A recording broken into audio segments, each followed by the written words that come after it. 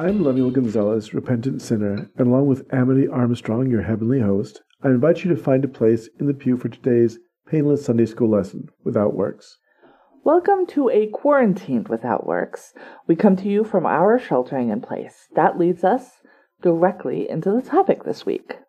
Because of the safety considerations that governments have put into place, Easter services will not be held at many churches around the world. Because of these safety restrictions, especially those about social distancing and gathering in groups, the regular traditional Good Friday and Easter services will be done through the internet and television without public participation. With that in mind, in this week's The More You Know, I thought it would be a good idea to explain what you would expect if you had attended a Good Friday or Easter service.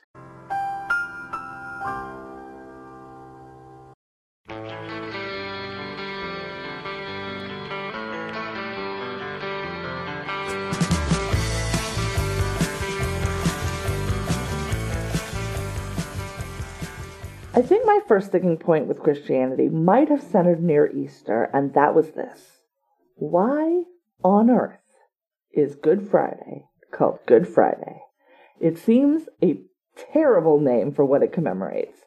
So let's start there. Good Friday, the day that Jesus was crucified.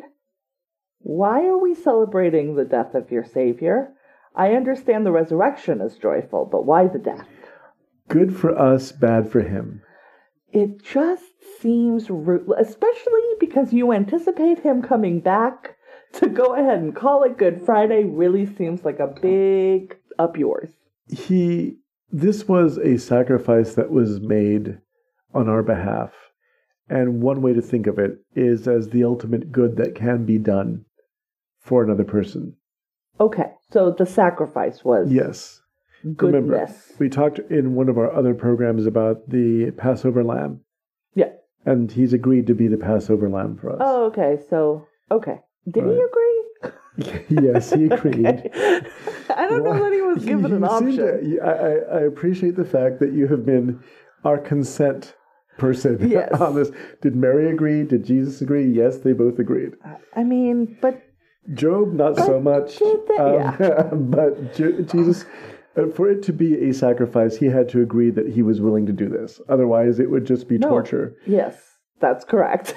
Correct. So, Jesus was aware that he was going to be killed. He was aware that he was going to be betrayed. This may be because he was a deeply perceptive, intuitive man who is more than aware of the tensions around him. It could be that his sacrifice was predestined before the beginning of the world. See, I'm covering both of our opinions. Yes, but... That would add the layer of tragedy that makes Good Friday so important to Christians. Okay, so what you said are two... See, this is my sticking... This is always my sticking point. I'm sorry, everyone listening, because I know that this must get old and tired. He knew he was going to be betrayed, but we don't know why he knew. Well, we're assuming that if, again... Okay, but if we assume, we don't know. That's what I'm saying. We don't know why. What I am saying is that... Both of the options that I just gave you. Either he was obviously very deeply perceptive and intuitive of people's needs and thoughts. Mm-hmm. He was aware of what was going on around him. In the Gospels, he calls out Judas a couple of times. There's the point of view of Christians like myself who believe that he knew because he knew, being what he was. In either case, he was aware that he was going to be turned in and was aware of who was going to turn him in. Okay, and he just... sat still, and that's how we know that he was okay with it? He didn't sit still. I mean, he kind of sat still. He actively, when he has the Last Supper, spreads out for his disciples, he tells them that he's not going to be with them much longer. Right. He asks Judas to leave. Nobody knows why he asked Judas to leave. He just tells him in front of the other disciples, whatever you're going to do, do it now. Do it quickly. He then moves and decamps to the Garden of Gethsemane, which is a public garden, and he asks the disciples to stay up with him, but they're very tired. So they're all falling asleep. So much wine at that dinner. He starts having a moment where he is facing now the prospect of death. And not just death. If it was like somebody's going to suddenly sneak up behind you and shoot you, that would be one thing. No, this is going to be a long, drawn-out, horrific death. Right. Well. And he, at this moment, says... I wish I didn't have to do this, but if this is the way that it has to be, then your will be done. He says this to God. And then the moment that he relinquishes his life, then he's found by Judas and also by the temple guard who've come to kidnap him for the false charges that we described in another edition of this podcast. Okay, but he's alone amongst sleeping hordes. Right. Okay. Well, sleeping with his disciples and whoever else was with them. So this turns Jesus into the solution to the Aristotelian ethicist Philippa Foot's trolley problem. Yeah. In her thought experiment, a person is given the option to divert a runaway trolley from the track it is running, where it will inevitably kill 5 people, to another track where it will kill only 1. Yes. In Christian thought, Jesus accepts the death to help us reconcile with God. He becomes the one victim, saying, "You can run me over if it saves the other 5." I don't know how into the philosophy we want to get. That doesn't actually answer the trolley problem, because what he has done as the person faced with the trolley problem is to throw himself in front of the train, killing neither 1 nor 5, but killing himself. Just to be clear, because the whole issue with the trolley problem is do nothing and 5 people die, make a choice to kill 1 person, and both of those are very hard or bad. Put yourself on the wheels of the trolley. Right, so which is a third, it's a Kobayashi Maru. He cheated. He was given option A or option B, and he was like, I choose C. I create another option that nobody expected. C for Christ. There are many different kinds of Christian churches and many ways to observe Good Friday. Some churches make it an all-day set of observances. Some fast from the beginning of the day or observe the 7 stations of the cross. So this also, we should say, is, so Lent starts on Ash Wednesday, and that was 40 days before Easter or before Good Friday? Before Easter. Okay, and then you go through your cleansing period of 40 days. 40 days big in the Bible. Well, there's lots of... I'm really kind of surprised that our months aren't 40 days just to go along with this. All sorts of numerological consistencies, but it's difficult because there are many people who publish books on the Bible code, and it becomes sort of ridiculous. And so Ash Wednesday, you get... Right. So Palm Sunday is the Sunday before Easter, and then Good Friday is the Friday before Easter, and that is the day that he was crucified, or commemorates the day he was crucified.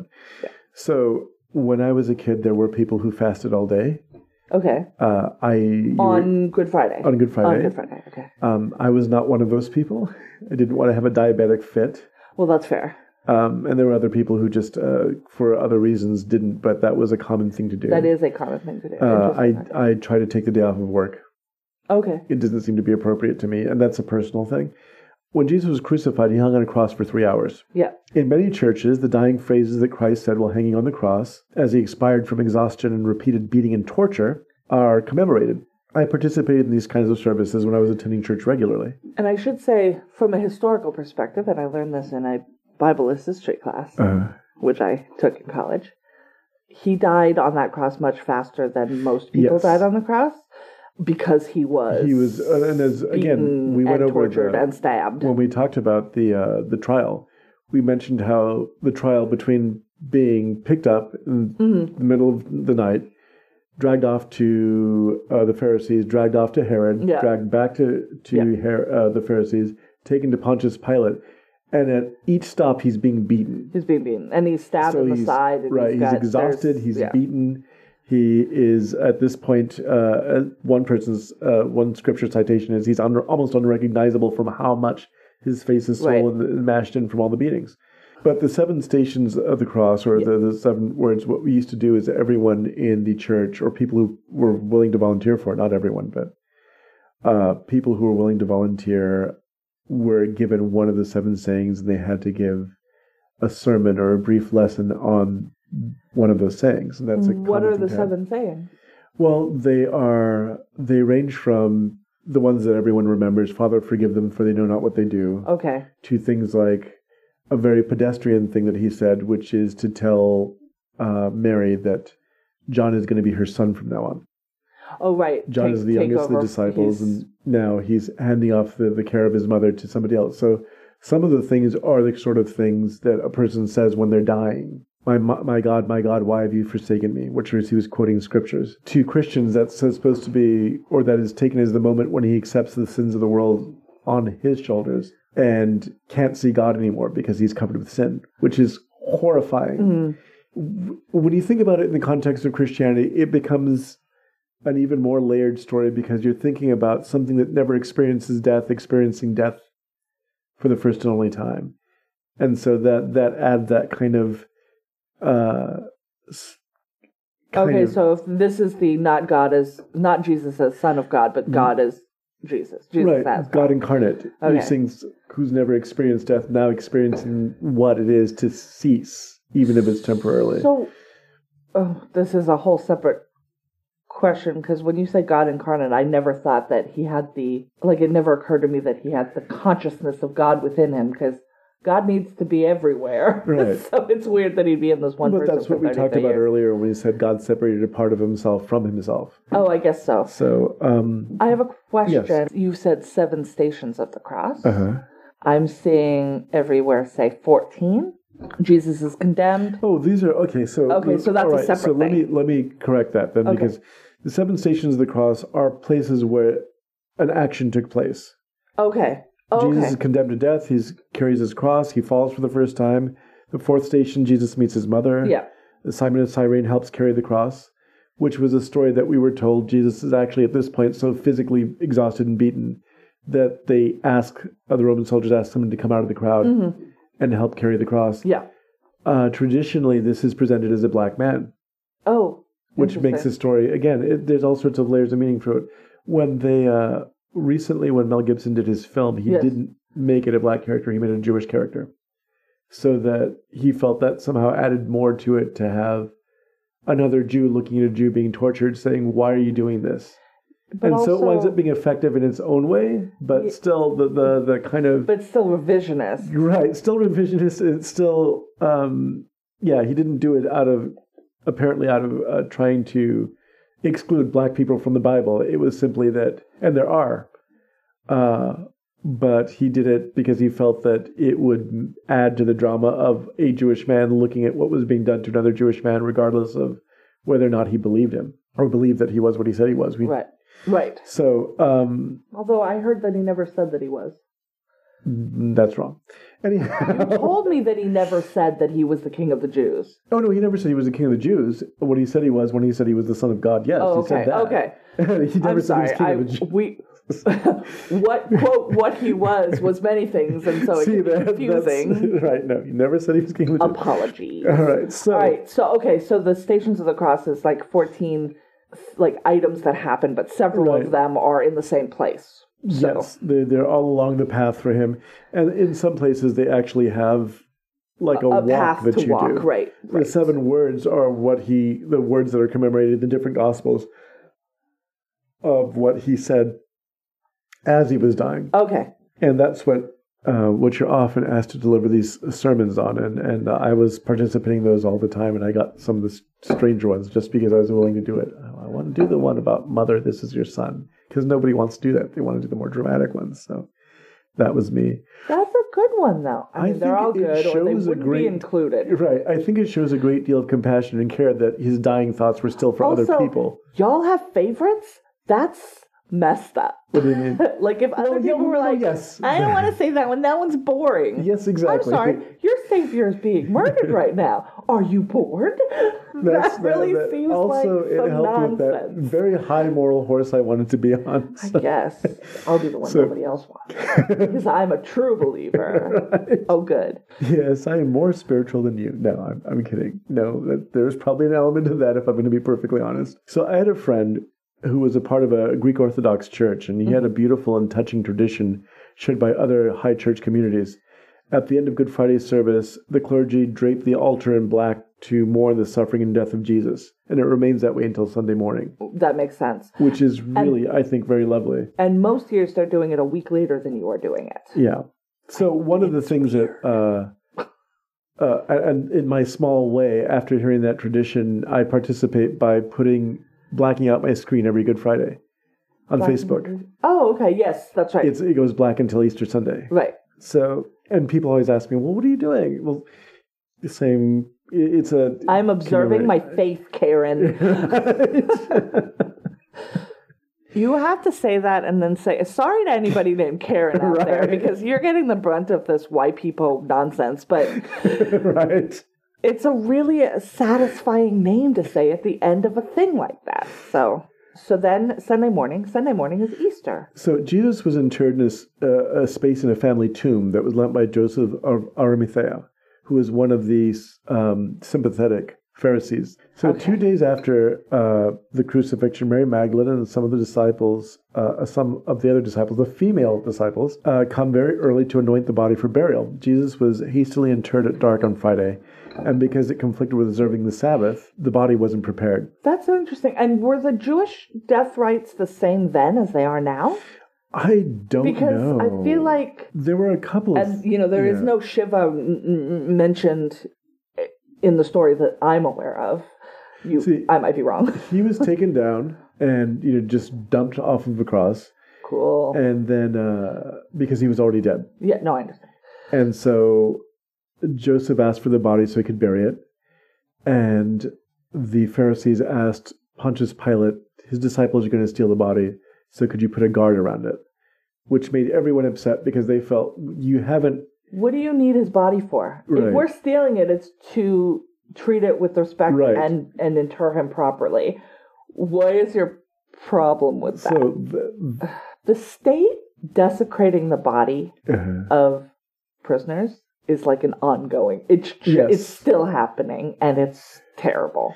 So that's the reason why they come after the Sabbath, very early in the morning. So the Sabbath for them is on Saturday. So first thing Sunday morning, they come. Okay, they come by, which is why Good Friday and then Easter Sunday. So they come by to use the herbs for preservation that they did not have the time to prepare. Was it frankincense and myrrh? Is it all coming back around? I believe that... Very likely it was. Yes, it probably was. It does come back around. So, sorry you threw me off. I'm sorry. I'm really messing with you today, and I'm sorry. Instead, early as they could manage, the women, less terrified than the men in this case, the male disciples are all in hiding at this point. That they're afraid that the state is going to come after them? Right. They're afraid that the women... So, according to the stories included in the Gospels, these women come to the tomb and they discover it empty. The tomb is built into the side of a hill, and there's a huge rock that's rolled in front of it, and that rock is rolled away, and no one's there. So some people are there, right? Because it's a tomb, like it's got other interred people. It just doesn't have it hasn't been used yet. It was going to be Joseph's family mausoleum, from the sounds of it, because it said it hadn't been used. Oh, it hadn't been used yet. I presume. For some reason, I had in my head that there were bodies there. But no, okay. So it's a pristine... The soldiers who are supposed to be there are nowhere to be found. That's not great. So they're out getting drunk. The women go there and they find two young men sitting in the tomb, asking them, why are you looking for the living among the dead? He's risen. Okay, so these two young men say that? Yes. These two randos that have appeared... No, they are angels. Of course they are. They always look like young men. So did the angels bop the guards over the head? Well, do we ever know what the story tells them later is that there was an earthquake, and there's a great big bright shining light, and the guards take off terrified because they're like, the stone is rolling away, and the man is getting out of a grave. So they're like, nope, it's haunted, and I gotta go. So much nope. I'm not dealing with this. Noped right out. There was an earthquake during the crucifixion. Yes. And an eclipse and a storm. So the Romans, remember, in their belief, it was very common for gods to have relationships with human beings. Romad. And Zeus? Could have been, but you see, for instance, there's... Zeus was Greek. I'm trying to remember. Was it Jupiter? Jupiter, I was right. Jupiter. Okay, so in Greek religion, it was very common for gods to sire human beings, like Hercules or Perseus. Yeah. So Demigod. When all of this happened with Jesus, when he gets crucified and there's earthquakes and there's eclipses... They're like, we killed a god and we're not going to mess with that. The idea is when they see this happening, another earthquake and this rock is coming back and there's this light shine, they're just like, no. We've had enough of this and we don't want any part of it. Right? Many churches have a sunrise service to commemorate these women. That means going to church very, very early in the morning. The services I attended started when it was still dark, and we had a brief service, and then communion, and then had a fellowship breakfast. So you would have fasted on Friday but eaten on Saturday. Mm-hmm. So you're not breaking the fast of the communion. No, you're not fasting over the whole weekend necessarily. Okay. But the thing was, you woke up first thing in the morning to commemorate the women going to the tomb. So they go to the tomb. There's two lovely young boys saying, nope. Right. Then where does... So that Mary goes into the garden adjacent to the tomb and cries. She's weeping. And then someone comes up and starts to talk to her, and then she realizes it's Jesus. How's he look? He looks much better than the last time she saw him. And then he says, go and tell the disciples that I am back. I'm back. So... Jesus back. All right. It's a Backstreet Boys reference. Get on board. I'm far too old for it. So anyhow, then Jesus begins making his appearances. And he does this for another 40 days. He just keeps showing up. So Easter is a celebration. 40 days, huh? Weird. 40 days, right. So Easter is a celebration of Christ's victory over death. There's also a celebration of our victory over death. Death becomes meaningless after this. The Easter story is compelling because of the details. The women run to tell the disciples, but no one believes them because they're women. Two disciples... Cool. They bet they were called hysterical. I am absolutely sure they were called hysterical. Two disciples ran to look for themselves and came away from the empty tomb confused. Thomas abandons the other terrified disciples, refusing to believe that Jesus is alive unless he actually touches the wounds on the resurrected body. Full of doubt. He's a skeptic. Doubting Thomas. I don't know what else he did in his life, but he's always going to be remembered. And that's the sad thing. But Jesus was fine with it. Right. He's like, how long before Thomas, was that like day one? Did he get over it super quick, or was he doubting for like 39 of the 40 days? He got over it the next time that Jesus made an appearance, and he saw him, and Jesus is like, here, go ahead. And Thomas is like, no, I'm good. I'm sorry. I'm so sorry. Oh, he's good. He didn't actually have to touch him. No. He was just, Jesus is like, here I am. And Thomas is really embarrassed. I see you. It's like, no, I'm good. I'm good. Yeah. So over the next few weeks, Jesus makes multiple appearances doing perfectly normal things, like cooking and eating dinner with his disciples, and also very strange things like appearing and disappearing at will, sometimes at great distances. He continues this until the day of Ascension, 40 days later. Jesus gives a last address to a large crowd of witnesses and then vanishes in front of everyone. So he poofs on the day of Ascension. Yes. We don't celebrate that. We do in some churches. So there is, like, if I look on a calendar, and sometime in June, there's an Ascension, Day of Ascension. In fact, now that I'm thinking about it, that sounds familiar. I love the perfectly average things that Jesus winds up doing. Here, let me make you dinner. Here, have something to eat. I'll eat with you. It's to me, that's very funny. At the same time, doing very strange things, like appearing to people and then disappearing, and they're like, wait, where's Jesus? One of my favorite stories is two men who are discussing with each other the terrible things that have happened at the crucifixion. They're not aware that Jesus is back, and this happens on Easter Sunday. And as they're walking, this other man joins them, because there was safety in numbers crossing these roads, and just begins talking to them casually about, well, Jesus had to die. Don't you understand? These prophecies have to be fulfilled. And suddenly these men are so compelled by how great a speaker this person is, that they say, well, why don't you stop with us? We're about to eat dinner. So he goes, okay. He sits down with them, and the moment he breaks bread, they go, oh my God, it's Jesus. And then Jesus... How did they not know until then? Because it doesn't... Imagine what it was like. This was not televised time. I understand that. Way back in the crowd going, but the moment he breaks bread, they understand why. What did he do? Did he pour wine out of his... No, he did not. This is not Harry Potter. This is like... So then explain to me why at that very moment they were hit with a recognition. It doesn't say how they did. They just suddenly understood who they were talking to. I don't like that story, because why is Jesus going around talking about himself in the third person? That's creepy. Anyhow... I'm just telling you, I like it because, to me, it not only is a really... Almost like he has a sense of humor, and he's just kind of messing with people. It feels like Bill Murray popping into people's weddings, whether or not they want him to. Well, it's probably the very first vanishing hitchhiker story ever. Oh, yeah, maybe. And it follows the pattern, but I just like the idea that he was like playful with people afterward. Here I am. Suddenly turned around. Mood, he's in a room. The worst thing had happened, and he's fine, it turns out. So it's fine. If you feel like attending a virtual service, you might see some of the things I described. Remember that these little rites and rituals are symbols of a strange history. The story is not a fable or a legend to Christians, but a living history of actual people and the very strange things that they saw. Remember that the idea of life after death was a very tentative proposition before this in many cultures. An afterlife was guaranteed to heroes, to valiant persons, to kings and other highborn people. A common person could hope to be a slave to a wealthy person in a future life. Often a more ambiguous afterlife is presented. A person could hope to escape death if they were especially righteous, like Enoch or Elijah. Even Moses, Joshua, David, great biblical heroes, lived and died and were buried. If they failed to attain that special stature, what hope did anybody else have?